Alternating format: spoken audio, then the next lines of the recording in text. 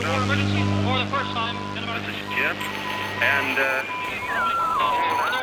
receiving this message. We are Ken Jennings and John Roderick. We speak to you from our present, which we can only assume is your distant past, the turbulent time that was the early 21st century. Fearing the great cataclysm that will surely befall our civilization, we began this monumental reference of strange and obscure human knowledge. These recordings represent our attempt to compile and preserve wonders and esoterica that would otherwise be lost. So whether you're listening from an advanced civilization or have just reinvented the technology to decrypt our transmissions, this is our legacy to you. This is our time capsule. This is the Omnibus.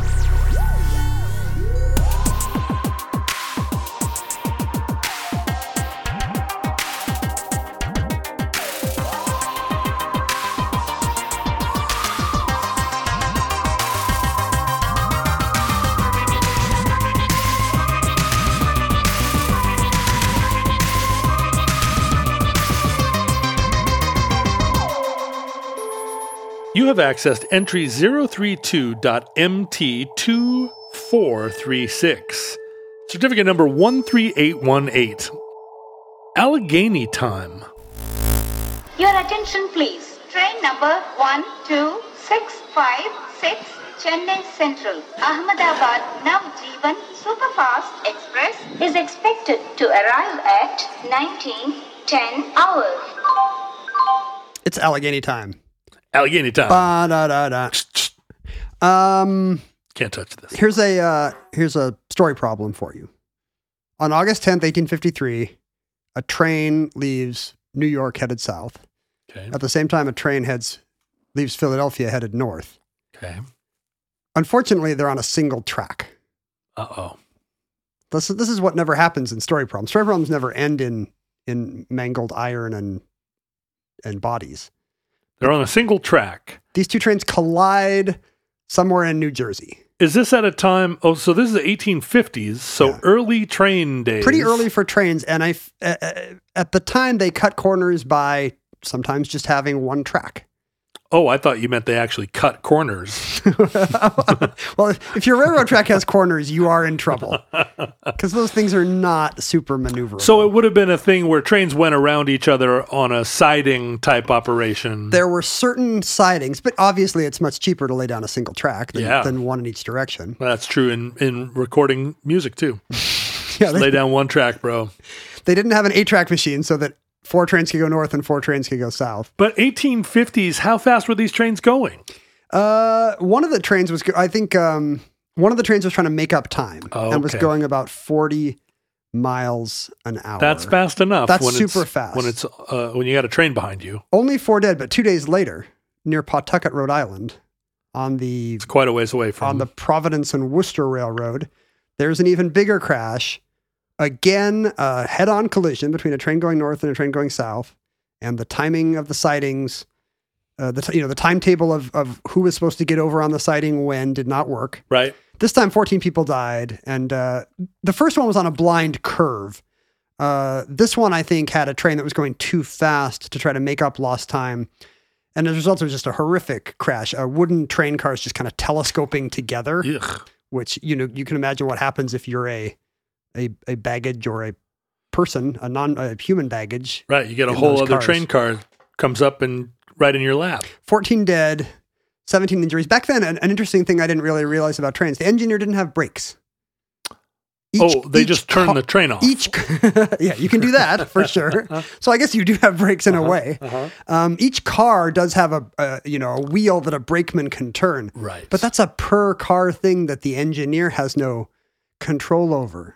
So, yeah, not super maneuverable in any way. There wouldn't be a pneumatic system that connected the whole train. You had conductors that were furiously screwing down that wheel, and then the engineer presumably locks up the wheels, isn't giving it the gas, but wow. I was reading 2 kind of period media accounts of these crashes. Scientific American has a long... Were you doing that to prepare for the show, or were you just doing that? That's just a Tuesday for me. Sitting in the bathtub. Yeah. The Scientific American called the railroads of New Jersey, quote, the most contemptible and mean in our land, fit only for Fiji legislators and Dahomey exactors. Tough talk. I guess comparing infrastructure to West Africa or Polynesia was the meanest thing you could say in an extremely racist time. Yeah, boy, pretty mean. I don't believe Fiji or Dahomey really had railroads at all back then. Absolutely, they did not. Probably. Absolutely, probably. Please don't look it up. And if you do, just correct John and not me. But the Scientific American editorial frames it as a problem of infrastructure. Right. As we would today. Our railroads are crap. We need, at a minimum, double tracks because the siding thing is not working. If you go from Philadelphia to New York today, is there more than one track? There are plenty of tracks, but it does not make that a much better zone. You don't have a head-on collision, though. There was a terrible derailment not that long ago. You do still get derailed on this same track because the engineer was exceeding the speed limit. There's a famous tunnel in Baltimore that sort of precludes the railroad that East Coast Railroad being improved. Didn't we just do this on Omnibus? Yeah, we did. I think it's last addendum. If you haven't listened to the addenda shows, we are not going through this again. That information was not for you. No, that was for us alone. That's for Patreon supporters. Donors. That's right. There's a financial cost that comes with knowing any more about that Baltimore tunnel, or at least the version of it we kind of read verbatim from a reader. So I read the New York Times had multiple stories about this second one, the crash in Rhode Island that left 14 dead and 17 injured, and it's really hard to overstate the trauma that these high-speed rail crashes caused when that was a new thing. Right, because imagine, the railroad was such a revolutionary technology. Yes. People must have been so excited that we no longer have to barge up the Erie Canal. Speed is possible. Yeah. For the first time in human history, you can go faster than a horse. But there's no comparable collision between two horse carts. Yeah, I was just thinking about that. People would have been aware of natural disasters. Ships would sink. Shipwreck is the closest thing. I think you're right. Because when there's a flood or you would be used to big death tolls from a flood or an earthquake in diverse parts of the earth. But you would develop a religious system to think, right. Well, these are acts of God. It's hard to say that when operator error or lousy tracks means two trains smash into each other at a speed your parents couldn't have imagined. Yeah, think of just the violence of a collision. They didn't have collisions. Collisions hadn't been invented. Right. It's a kind of crazy, like startling and probably nightmarish to consider. Particularly because it's the first example where you can see a collision is imminent and can't do anything about it. You can't do anything. You don't have brakes. Yeah. This was their 9/11, really. As far as kind of the way that they articulate just the trauma of it. Every train crash back then was like 9/11. Here's the New York Times on the second crash. The headline is "More Slaughter by Railroad." Our columns groan again with reports of wholesale slaughter by railroad trains. Hard upon the heels of the catastrophe on the Camden and Amboy Road, that was the New Jersey crash, come tidings of a similar and still more dreadful disaster upon the road between Providence and Worcester. There is a startling similarity in the circumstances of the two. The heart sickens over these incessantly recurring reports of death and destruction on our public thoroughfares. We lose all faith in the safety of travel and ask despairingly if it is utterly impossible to provide a remedy. Has human ingenuity been exhausted in devising the means? Or has the power of society proved unable to enforce such law by regulations which will prevent these horrible holocausts to the railway demon? Wow. This guy is losing it in the middle of the paragraph. 14 dead. 14 dead, and they're literally questioning the existence of God and the goodness of the universe. Now, the implication of that passage is that the railways were understood to be public conveyances, and the roads, the tracks were like commonly held, rather than that these were enterprises, capitalists. Nobody's angry at a fat cat here. That's true. And it seems later in American history that railroads were seen as symbols of robber barons and empire builders. I guess that's not clear yet.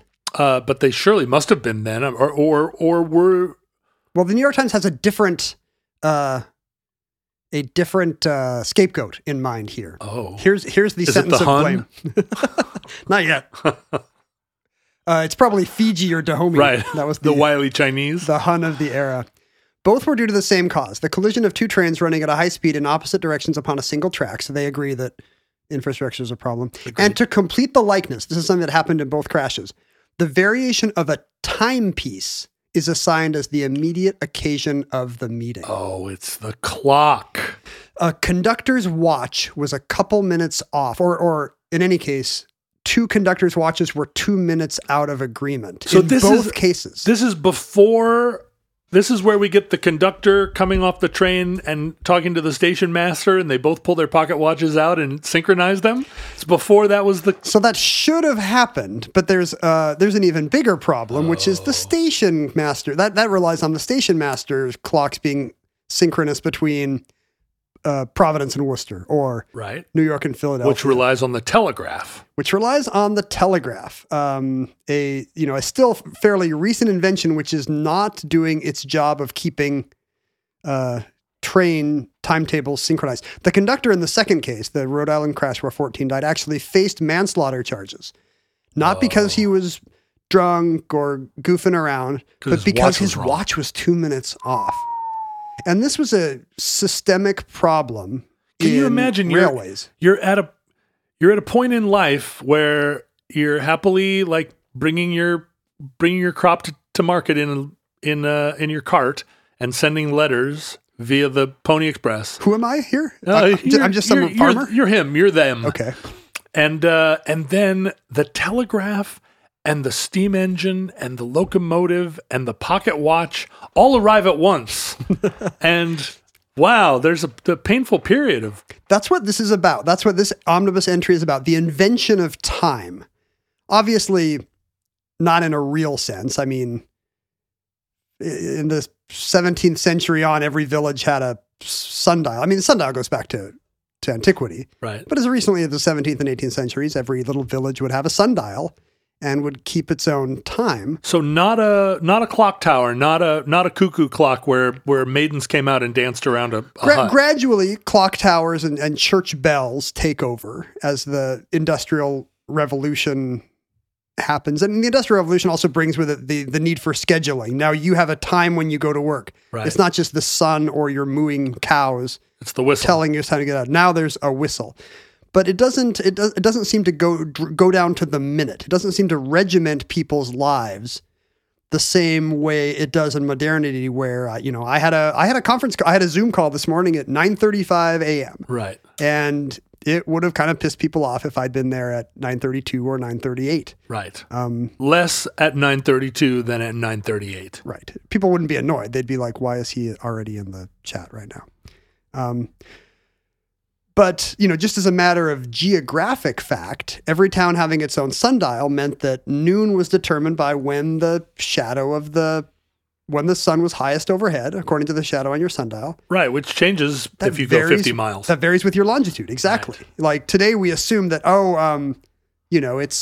it's 136 in Seattle. Then that means it's 136 in Sacramento, LA, Bend, Oregon. We assume that time is uniform across a broad swath or zone. Right, even though there are time zones in China where from left to right, it's basically the distance across the United States, and it has one time zone. Yeah, Beijing keeps a single time zone, which Right. means that if you're a Uyghur in Western China, well, I mean, you've got bigger problems if you're a Right. Uyghur in Western China right now. now. But yeah, you cross the border into Tajikistan or whatever's next. I'm going to get letters. Turkmenistan. It's going to be it might be 4 hours different, and as a result, some kind of a local time is observed. Even though everybody says yeah, Beijing says it's noon here, but that's ridiculous because the sun just came up. We're going to call it 8 a.m. like they do across the border. That's got to be so distorting. It's a reminder that even things that we assume are just kind of basic facts of the universe, like it's 1 o'clock right now here, but 2 o'clock in Denver, those all had to be invented in as late as the late Victorian era. It was 12:06 in my village and 12:09 in your village down the road. And that all worked just fine because journeys were rare and slow. And it wasn't until the railroads that it became a matter of life and death that we all agree on what time it is, or there will be head-on collisions. Actually, the countries that border Western China Yes, are... please correct me. So viewers, listeners cannot. Yeah, they're Kyrgyzstan and Tajikistan. And, of course, Kashmir is there. And you'll see Nepal. These are some of the countries that touch Western and Southern China. And you'd expect them to be on the same or adjacent time zones, 1 hour apart at most. And because of... Kazakhstan. Did you say Kazakhstan? I think I might have said Tajikistan. Yeah. Oh, which means I was right and I don't get letters. Tajikistan. Did you say that? I don't know. I think I might have said Turkmenistan, which is wrong. That's a whole Tajikistan away. You can remember that one's closer to Turkey. That's right. It's got Turk in the name. That's where the Turks come That's from. the only one that's actually helpfully named. Even Afghanistan, I think, has a tiny little border. Tiny, tiny, tiny little border. It's got that little A little tongue. little neck thing. Yeah, neck. So, every town had its own local noon. And so it's not enough to check with the station master. You also have to know that That's a great band name, Local Noon. local noon. Yeah. Yeah. For the most part, railroads initially solved this with, as you've hinted, the telegraph. The telegraph made it possible to have, for the first time, instantaneous synchronization of anything because it gave you instantaneous anything. Right. Back before then, you would have, by the time you could tell the next town over what time it was, it wouldn't matter because hours would have passed.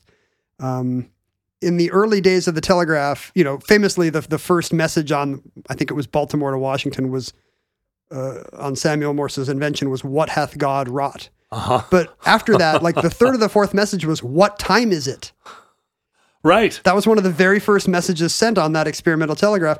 And there were actually codes developed to optimize that common use for the telegraph, which is just to ask somebody What time is it? what time it was. Once that Boston or that Baltimore to DC line was kind of commercialized and opened as a public business, during its first 4 days of operation, its total receipts were 1 cent because no one had any need. No one could see any need to use this new invention, kind of like the early days of the World Wide Web. Right. What is this even for? Happy birthday. What was the Greenwich of the day? Like, where was In there, England, it was Greenwich. Where was there a solid time? The U.S. had its naval observatory. Right. The vice president's house. Yeah, every day the vice president would get up and stretch. Maybe he'd have some kind of crazy invention that like tipped him out of bed into his shoes and had his coffee ready to go. He'd turn the hourglass over. And then he would climb up to the top of the observatory and take some readings. Oh, sure, with a sextant. Yeah, that's Ring why the bell 3 times. That's why nobody ever wanted to be vice president. John Nance Gardner hated getting up early So much work. and sighting the sun. Ding, ding, ding, ding. So in those first days, the reason why there was only 1 cent in receipts to the new telegraph business was because a guy came up and wanted to use the machine, and all he had was $20 and a penny. And he said, "I don't want to break my 20. What can I get for a penny?" And they said, "Well, a character is 1/4 of a cent." So the guy had like 4 characters, and he said, "Well, what can I send for 4 characters?" And they said, "You can send the number 4. What does that mean? That means what time is it? There was a 1-digit code for what time is it? Oh, 4. Because it's such a so he sends 4, and the other end answers, I think, lowercase I, which was code for it's 1 o'clock. And so for the first week of the telegram, that was all he got. He ended up giving them a penny and letting them keep the change, even though it had actually just been 1/4 of a cent each way. And so at first, the railway solved this problem with the telegraph. Instead of changing anything about time, they just switched from timetables to real-time check-ins. You could notify the next station down, "Hey, I'm running 20 minutes late." I see. Right. Whereas before you'd have to say, "Here's what happens. You guys need to get onto this siding at this time unless you're more," and then yield right away to the other train, unless you're more than 20 minutes late, in which case you need to now do this other thing and they yield to you. So there were kind of all these crazy switching problems. But it seems like if you go past a siding and there was supposed to be a train there and there's not, as the engineer, you would slow down. Wait a second. Right? Shouldn't there be a train there? It might still be. Well, I guess that's true. No, well, you wouldn't see the siding where it. Yeah, I guess it could still be ahead of you. Yeah, One of the people is going to pass that's true. some An empty juncture siding. where there should have been something. Yeah. And the telegraph now allows you to what's this called? What's it called? To dispatch the trains at the right schedule. Like now you can let somebody know, hey, the other train is 20 minutes late. We now need you to leave at such and such a time. And then the siding shuffle will work out. Right. In the UK, they decided to go farther than that. As early as 1847, so the decade previous to this US reckoning,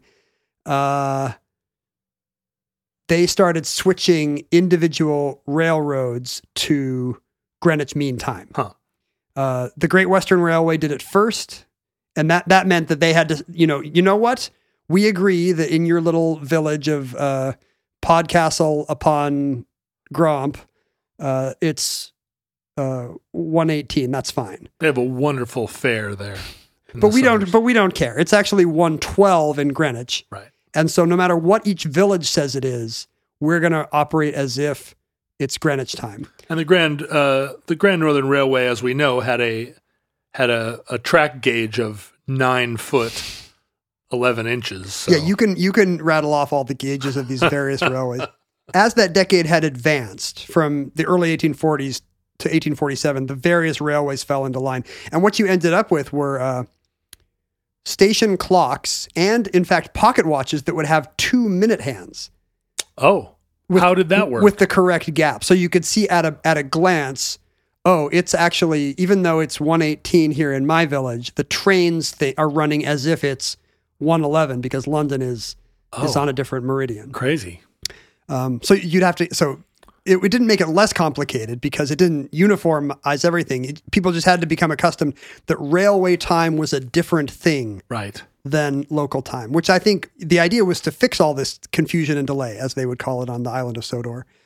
But until you get everything standardized, you probably get more confusion, maybe less delay, just because there's now multiple times to keep in mind. Yeah, it's like all those kids in the early 90s. Will Wheaton with his 7 swatches on his on his left wrist. Yeah, that look that Will Wheaton pioneered. In 1868, New Zealand became the first country to standardize time completely nationwide. New Zealand. I guess it works in New Zealand. It's they're isolated. Yeah, they don't have to do what everyone else does. They can cure COVID if they want. Nobody cares. Sure. The inciting event was the first telegraph cable connecting the North and the South Island, and suddenly it became clear that a lot of things would run a lot smoother if everybody just had the same time as, I think, Wellington, the capital. And so I think everything in the world would run more smoothly if we were all synced to Wellington, all on New Wellington Zealand. time? Yeah. Yeah, I agree. I mean, I'd be eating meals at weird times. Don't you now? Oh, no, you're a like eat your meal on time person. Absolutely. No, I just eat them whenever. You're already eating on Wellington time. I probably am. I should try and see if that's true. Maybe that's part of my confusion in the world is that I've been on Wellington time this whole time. It's confusion and delay. You should see if your body craves like Southern Hemisphere foods like Vegemite and Pavlova It does not. At weird times of night. I do not when want they're all eating them in the Antipodes. I never want any Vegemite. I do not want green yeast and jam. So, this is how the UK and New Zealand solved the problem. I should say that it is 10:43 a.m. in Wellington right now. Well, not in the future to our listeners. But for us, and honestly, it feels like 10 a.m. to me, even though here it is 2:43 p.m. That's less of a gap than you'd think. We're not that far apart. Really? In a lot of ways. Do the Kiwis love their children too? Hey, Kiwis. We're thinking of you right now, across time and space. One thing that the UK and New Zealand have in common is they are islands and they are small. This problem, the scale of this problem changes dramatically when you apply it to New England or to the American West, where a train trip between Maine and California, passengers would be changing their watches 20 times. Because every time you stop, you get announced local time, and it's never going to match your watch. So this is pre-time zone. That's what I'm saying. Time zones don't exist. Time zones do not exist until essentially the around the turn of the 20th century. Wow. And one problem with every railway choosing to adopt a certain time. So the railways would standardize across their systems, but different railways would do so differently and with different standards aligned to different observatories, with the result that in Pittsburgh in the 1850s, there were 6 different railroads observing 6 different time standards. Insane. So depending on where your train was leaving, a train that leaves at 2:08 on one railway might be the same time as a train leaving at 2:21 on a different railway. So they've standardized time within their railroad, but they're sharing track. Yes. It's like a corporate, and I don't even know how much track they're sharing then. These might be railroads with their own tracks. This might be the terminus. If you're at Pittsburgh, the terminus of a bunch of different railways. Depending on where you're going, you now have to observe 6 different weirdly local time zones. Huh. So what really led to the standardization was not the crashes so much as consumer confusion.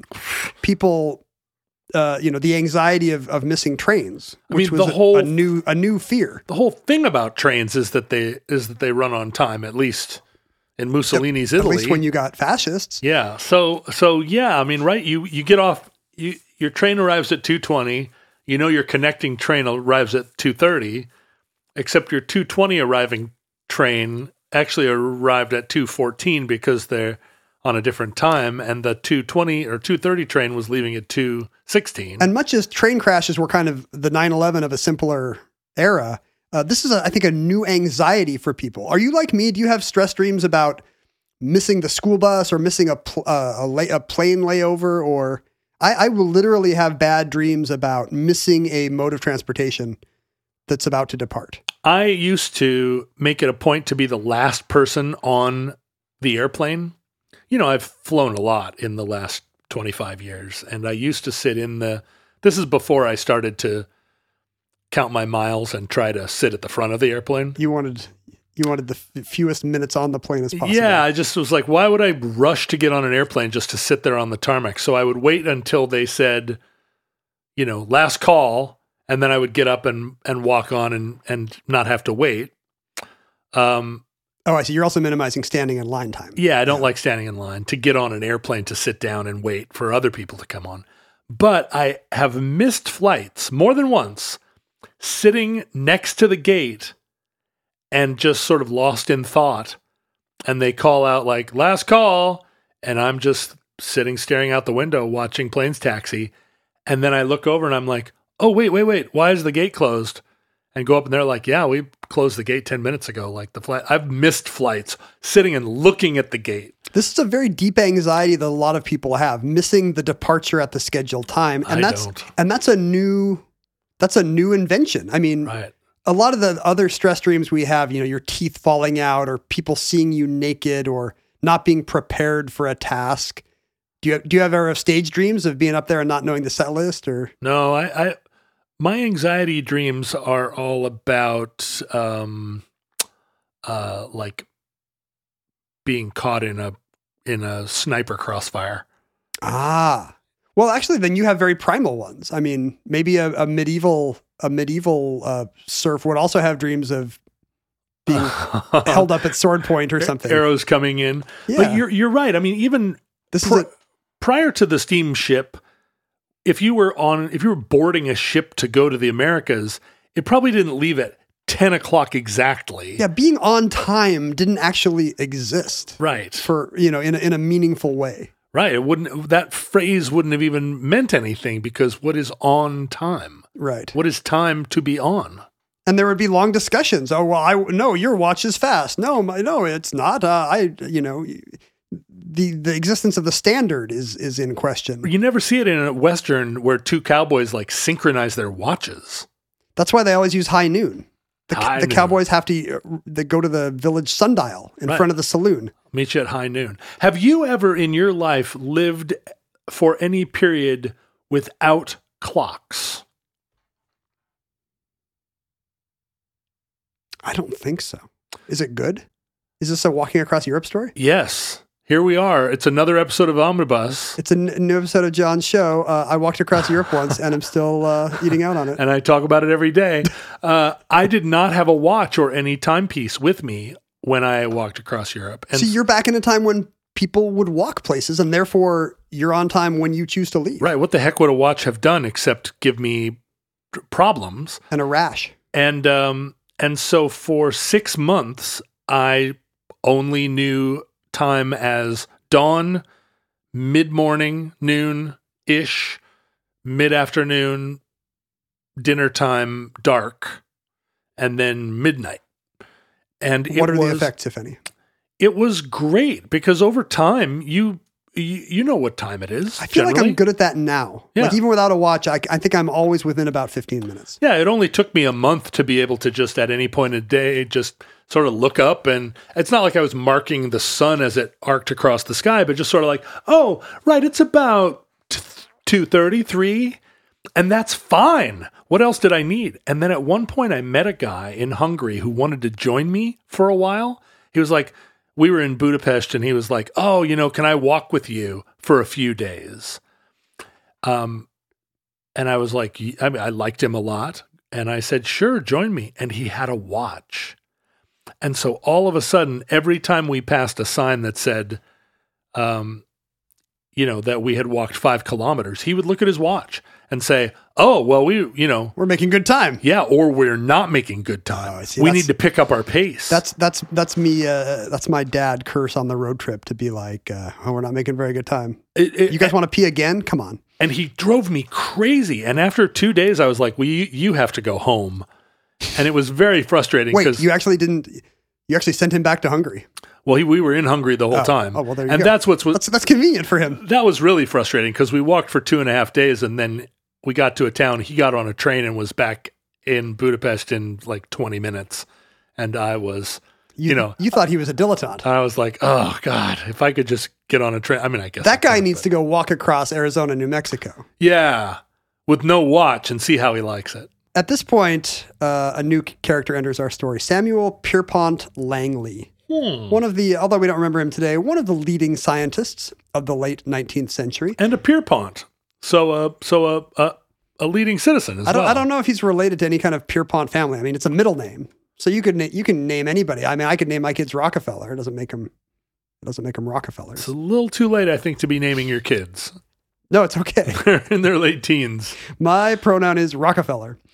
He later went on to become the secretary of the Smithsonian Institution. Unfortunately, he oversaw a terrible embezzlement scandal, which kind of led to his eventual breakdown and death. He wasn't the embezzler, but I think the embezzler was working for him. That's how it goes. He's probably best known for his aviation-related experiments. He was one of these Balloonists.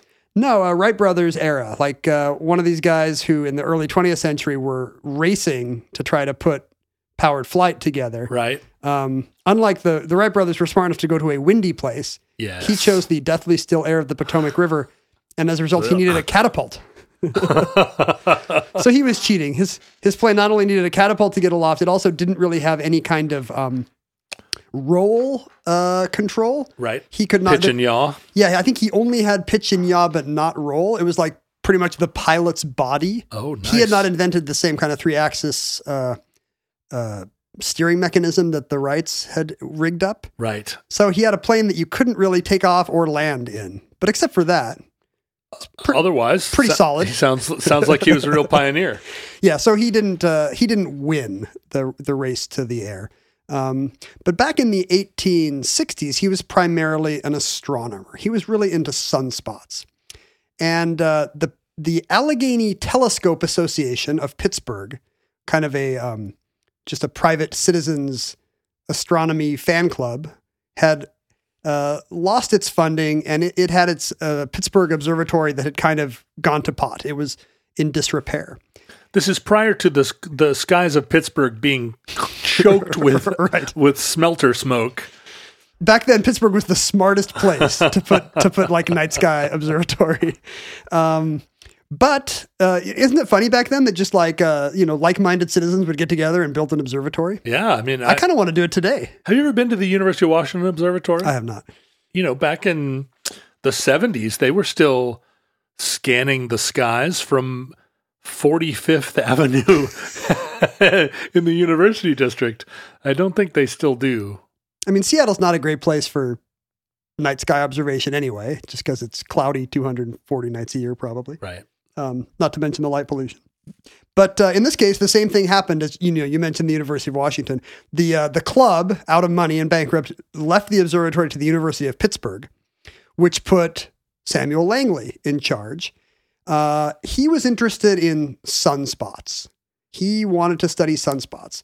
But the observatory was in a bad way, and sunspots, then as now, don't pay the bills. No, and there's a cream for that too. His research on sunspots was very influential, and a lot of the knowledge we know of sunspots comes from his work. But again, not a thing that corporate or government clients were interested in. So he needed money. And Langley's idea was this: what if I fund my sunspot research by taking very accurate time measurements with my observatory and charging for it, charging for the knowledge? Oh, so a little intellectual property, little scientific capitalism at work. Sure. And at first, his bright idea is, I will sell this time to jewelers. Jewelers are always selling watches. They've often got that big old-timey clock out in front. Do you remember these? Yeah, of course. There's still a few left in a lot of American cities. Yeah, we have 2 in Seattle, I think. I can picture that one in South Lake Union, I guess. Right, which was transplanted there. I can't remember where that one's from. But there's one. Oh, there's one in Westlake too. Yeah, that's the thing. There's one that's right down there, a block from Westlake. But there's another one kind of by there's one up right on Lake Union, but there's one like less than a mile south of that in, what is now the heart of Amazonia. Is there another one on Capitol Hill? No, there's no street clock on Capitol Hill. Oh, there's the one downtown though. That's the one when you said Westlake, I thought you meant the one by Westlake Center. No, that's right on Pine or Pike. The one on Pike. There's that one, but there's another one up by up on Lake Union, kind of by that cursed Chinese restaurant and all the yacht marinas. Yeah. That's the one that's been transplanted there, and I was there the day they unveiled it. Ooh. I was walking around, and here this clock was like covered with a tarp, and I was like, and there were only 5 guys standing around. I was like, "What's this?" And they were like, "Oh, it's this clock. We've restored it." And they pulled the sheet out. There wasn't even like a ribbon cutting. Oh, I thought there were dignitaries. No, they just pulled the sheet down, and I was like, "Wow!" And so I stood there with these ding-dongs that had restored this thing, literal ding-dongs, and did the thing, did the like, tell me all about it. And I stood there for 45 minutes while the clock restorers told me every little detail. I don't think you need to pull clock off the sheet if there's no audience. It's like if a statue is unveiled in the woods. It was like a shipping sheet. I see. It wasn't like a ta-da. I see. Yeah. But there is a third one, I think, at least, kind of on, it's kind of by Denny Park. It's just a few blocks, maybe northwest of Denny Park. Are we talking about the same clock 2 different ways? No, there's the other one you're thinking of that's up further north by where Queen Anne hits. So in 1920, there were, in Seattle, wow, it says here that there are still like 10 street clocks in Seattle. Oh, that means there's more to discover. Huh. Well, I mean, the funny thing is they used to stand in front of jewelry shops. Isn't that weird? Yeah. That was your authority on time and space, a jewelry shop, because they sold and repaired watches. I guess I see it. So that's the audience Langley has in mind. But within the first year, it becomes clear what kind of clients are interested in accurate time measurements from an observatory. And that's railroads. In New England, it has been, I guess Harvard and Yale observatories have started to provide times as benchmarks to the New England railways, the ones that had these awful accidents like the Pawtucket crash. But now you've got a Harvard-Yale problem, right? They're never going to agree on what time it is. This Allegheny Railway time is the first successful attempt at standardizing and marketing time as a service. And by the next year, there are now 2,500 miles of railroad and 300 stations in kind of the mid-Atlantic states that are running off of Dr. Langley's observations. Cool. And Allegheny time kind of becomes the standard. People assume that this is now how railroads should run. And it's not uncontroversial. It leads to protests, in fact. Like, people don't like the idea that that nameless scientists somewhere are telling them how to live their lives. It's not that different than what we see today with vaccines and masks, maybe. Really? Yeah, like the Indianapolis Sentinel runs an editorial saying, why should we have to eat, drink, and marry according to the whims of railway time? Because it's a form of colonialism and imperialism. It's there's still, and because local time still exists next to railway time for at least a few more decades, you kind of have the idea that your normal correct time has been replaced by some hierarchy's idea of the time that is good for you. And it leads to a new approach to your day. This is when we start to see, you start to see letters to the editor complaining about this. You start to see literary characters who kind of enjoy it. The main character of Around the World in 80 Days, Phileas Fogg, or the dad in Mary Poppins. These are these Victorian or Edwardian gentlemen. Well, and in Mary Poppins, the guy that shoots the cannon off. Well, sure. That's the perfect neighbor if you're Mr. Banks and your Slippers, Sherry, and Piper due at 6:02. And the Around the World in 80 Days guy is the same way. He at 12:47 every day, he heads to his club. And if he goes the right speed, he arrives precisely at 12:54. He lives his life with the regimentation of a railway timetable, and that turns out to be important to the story. But it's a funny, recognizable type to the Victorians, these people who use the new timetableization of life as a means of self-discipline and order for themselves. Right. They're positivists. Yeah, that's exactly right. Yeah. In the UK, the standardization of all the railways was driven by patriotic appeal, interestingly. Huh. The idea was there was a Liverpool and Manchester, like a northern railway operator named Henry Booth, who would inveigh against not the inefficiencies, but the lack of patriotism in a kind of a Britain where every church bell is doing its own thing. Wouldn't it be glorious instead if all the church bells chimed right at the exact same time? Can you imagine a nation, the greatness of a nation that can do that? A united kingdom, if you will. Yeah. And this is the beginning of the idea of an empire in which the sun never sets. Imagine the power in that kind of simultaneity. It helps if your country is on a north-south axis. That's true. Right? The variations are much less. Yeah. In America, I guess we could have done the Beijing thing. But America, as we will see, has to grapple with these differences. But people are worried about what the new anxieties of timetable life will do to the brain. There are medical doctors weighing in on this.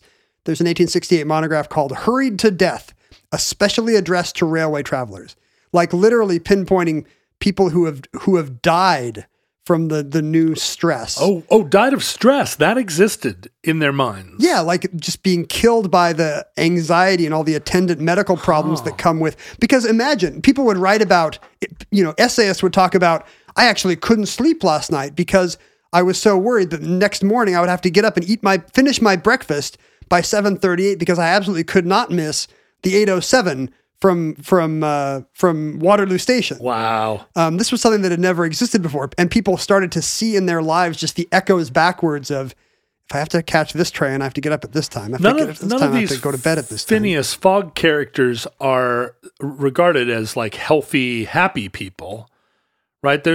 You don't have any character in fiction who's looking at their watch all the time. I mean, think about the Mad Hatter. Or the rabbit. It's often for comic effect. Right. You're right, but it is a kind of a troubling thing. But in fiction, it's often benign. Like, look at this fussy or fastidious character. Right.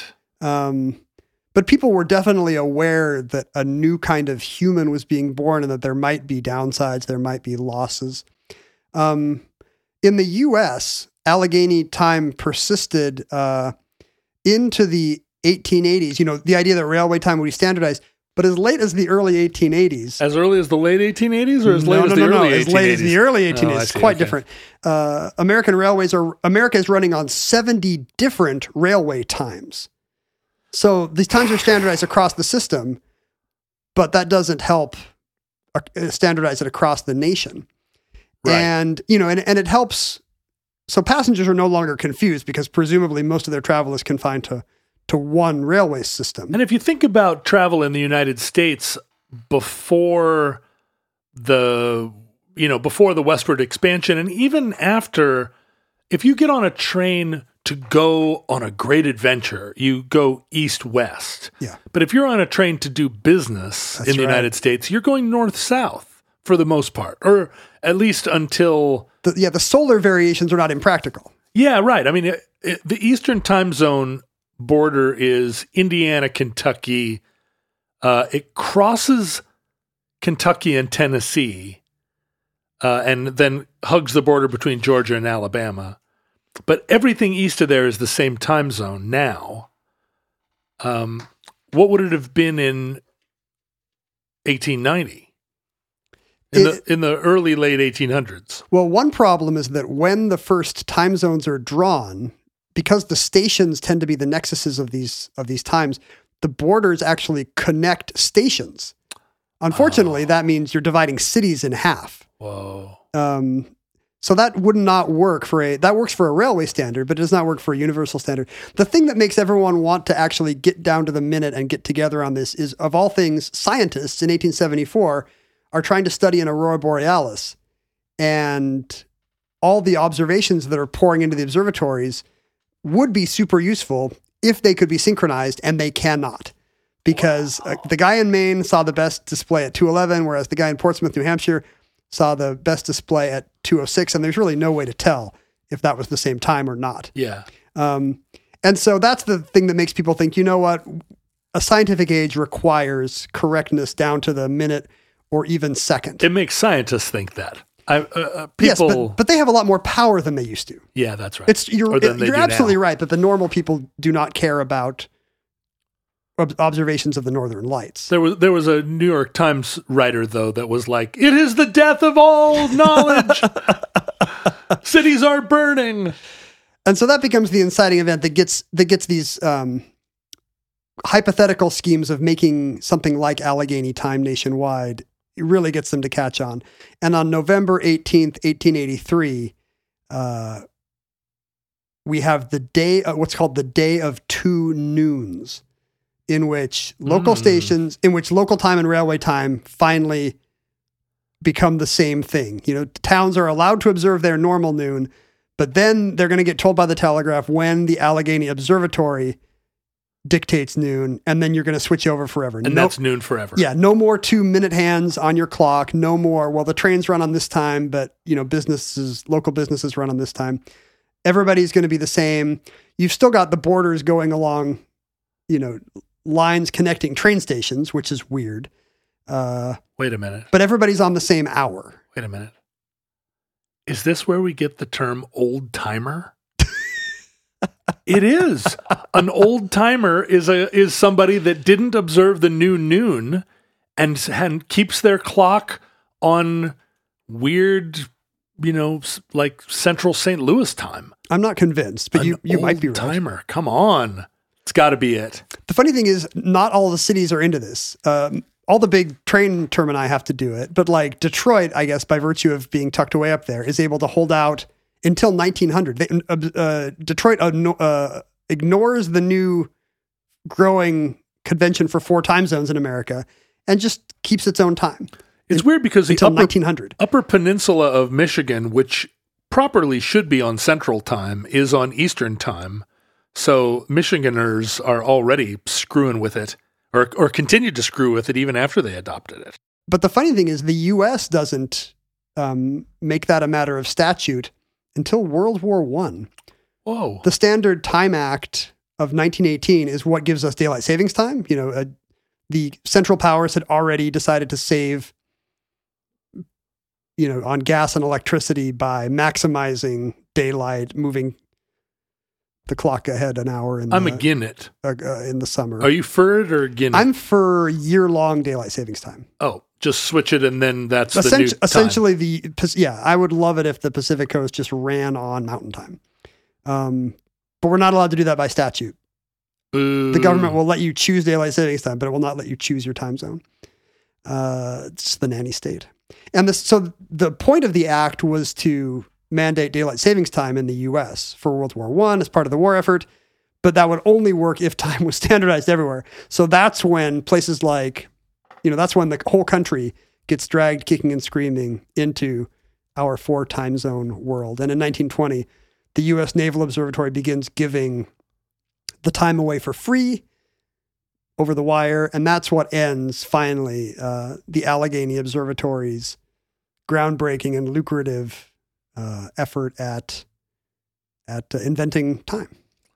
In my own life, when I was a kid, the state of Alaska where I grew up was separated from Seattle by 2 additional time zones that no longer exist. Like the state was divided, or was all of Alaska on the same time zone then, or not? No. Yeah, that's what I thought. Alaska, there was Alaska time, there was Yukon time.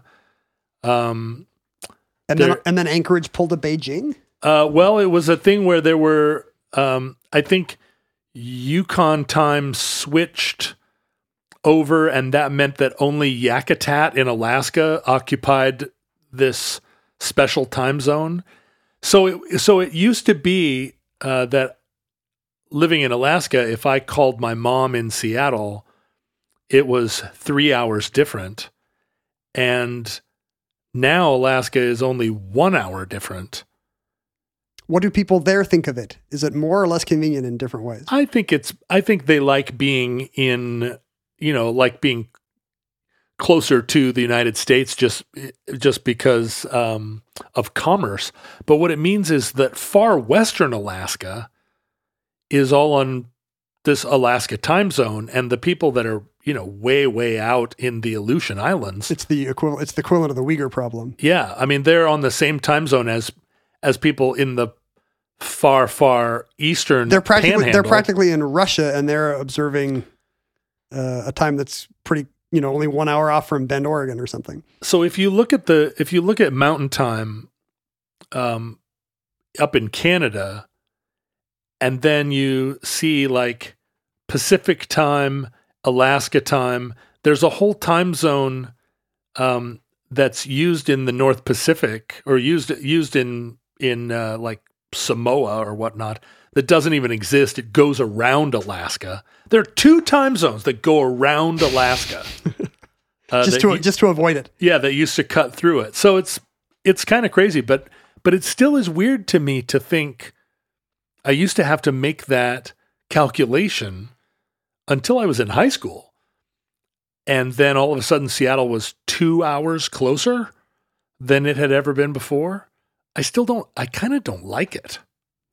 Well, we're probably speaking to far future listeners who are quite sensibly going by the progression of the sun across the heavens and their own conscience. And maybe we can invent standardized time for them. Maybe we could go back to like continuous time so that each person, even if I move 25 feet to the west of you, I would be on a slightly different time because we all would carry atomic clocks. Yeah, I mean, in the 20th century, we're used to the idea that time is actually relative and that its constancy is pretty much an illusion. And I'm sure the future listeners are well aware. So they won't mind that until your bozo from Hungary shows up and tells them all they're doing it wrong. Oh my God, that guy.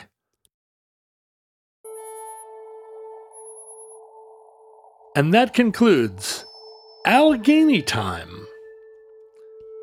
Entry 032.MT2436, certificate number 13818 in the omnibus.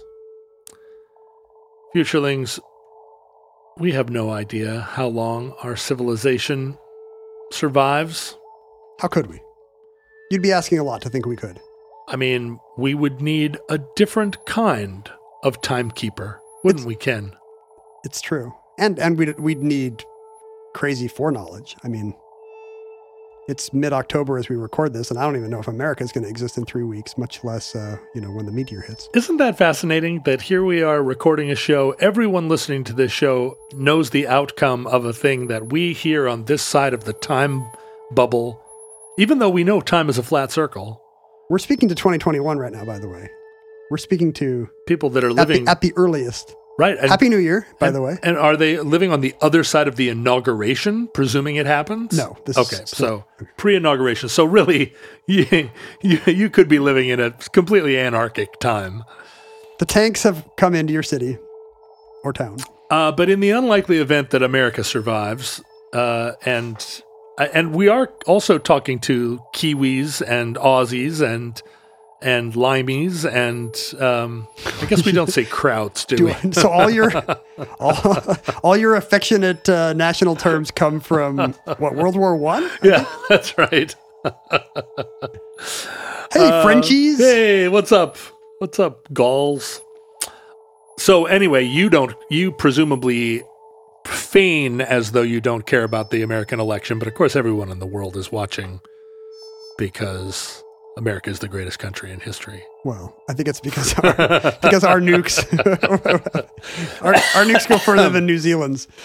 Anyway, if you want up to the minute news from your Omnibus hosts, you can go to our social media accounts at Ken Jennings and at John Roderick.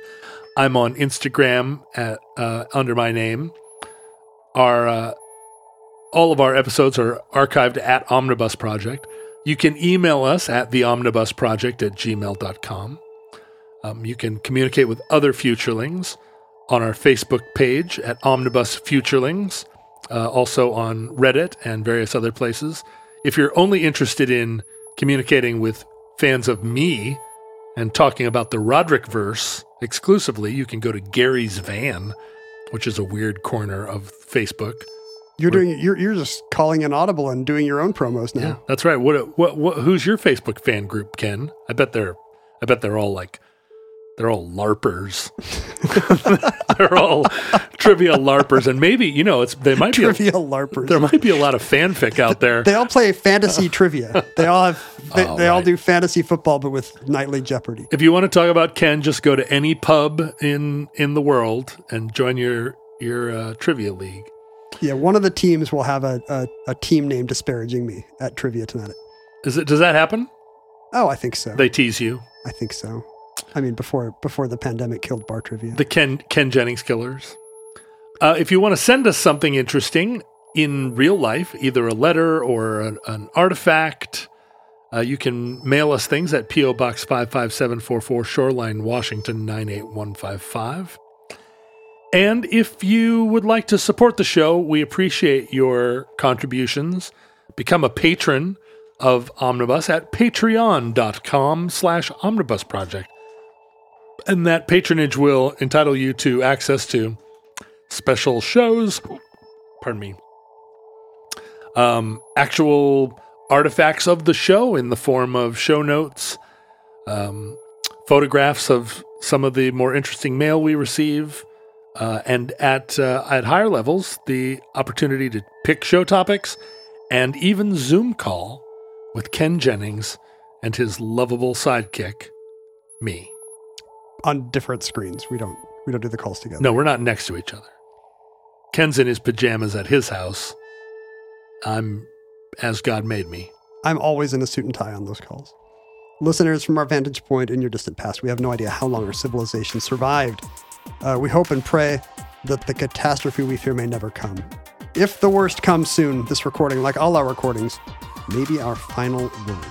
But if Providence allows, or if Worcester, Rhode Island allows, for that matter, we hope to be back with you soon for another entry in the Omnibus.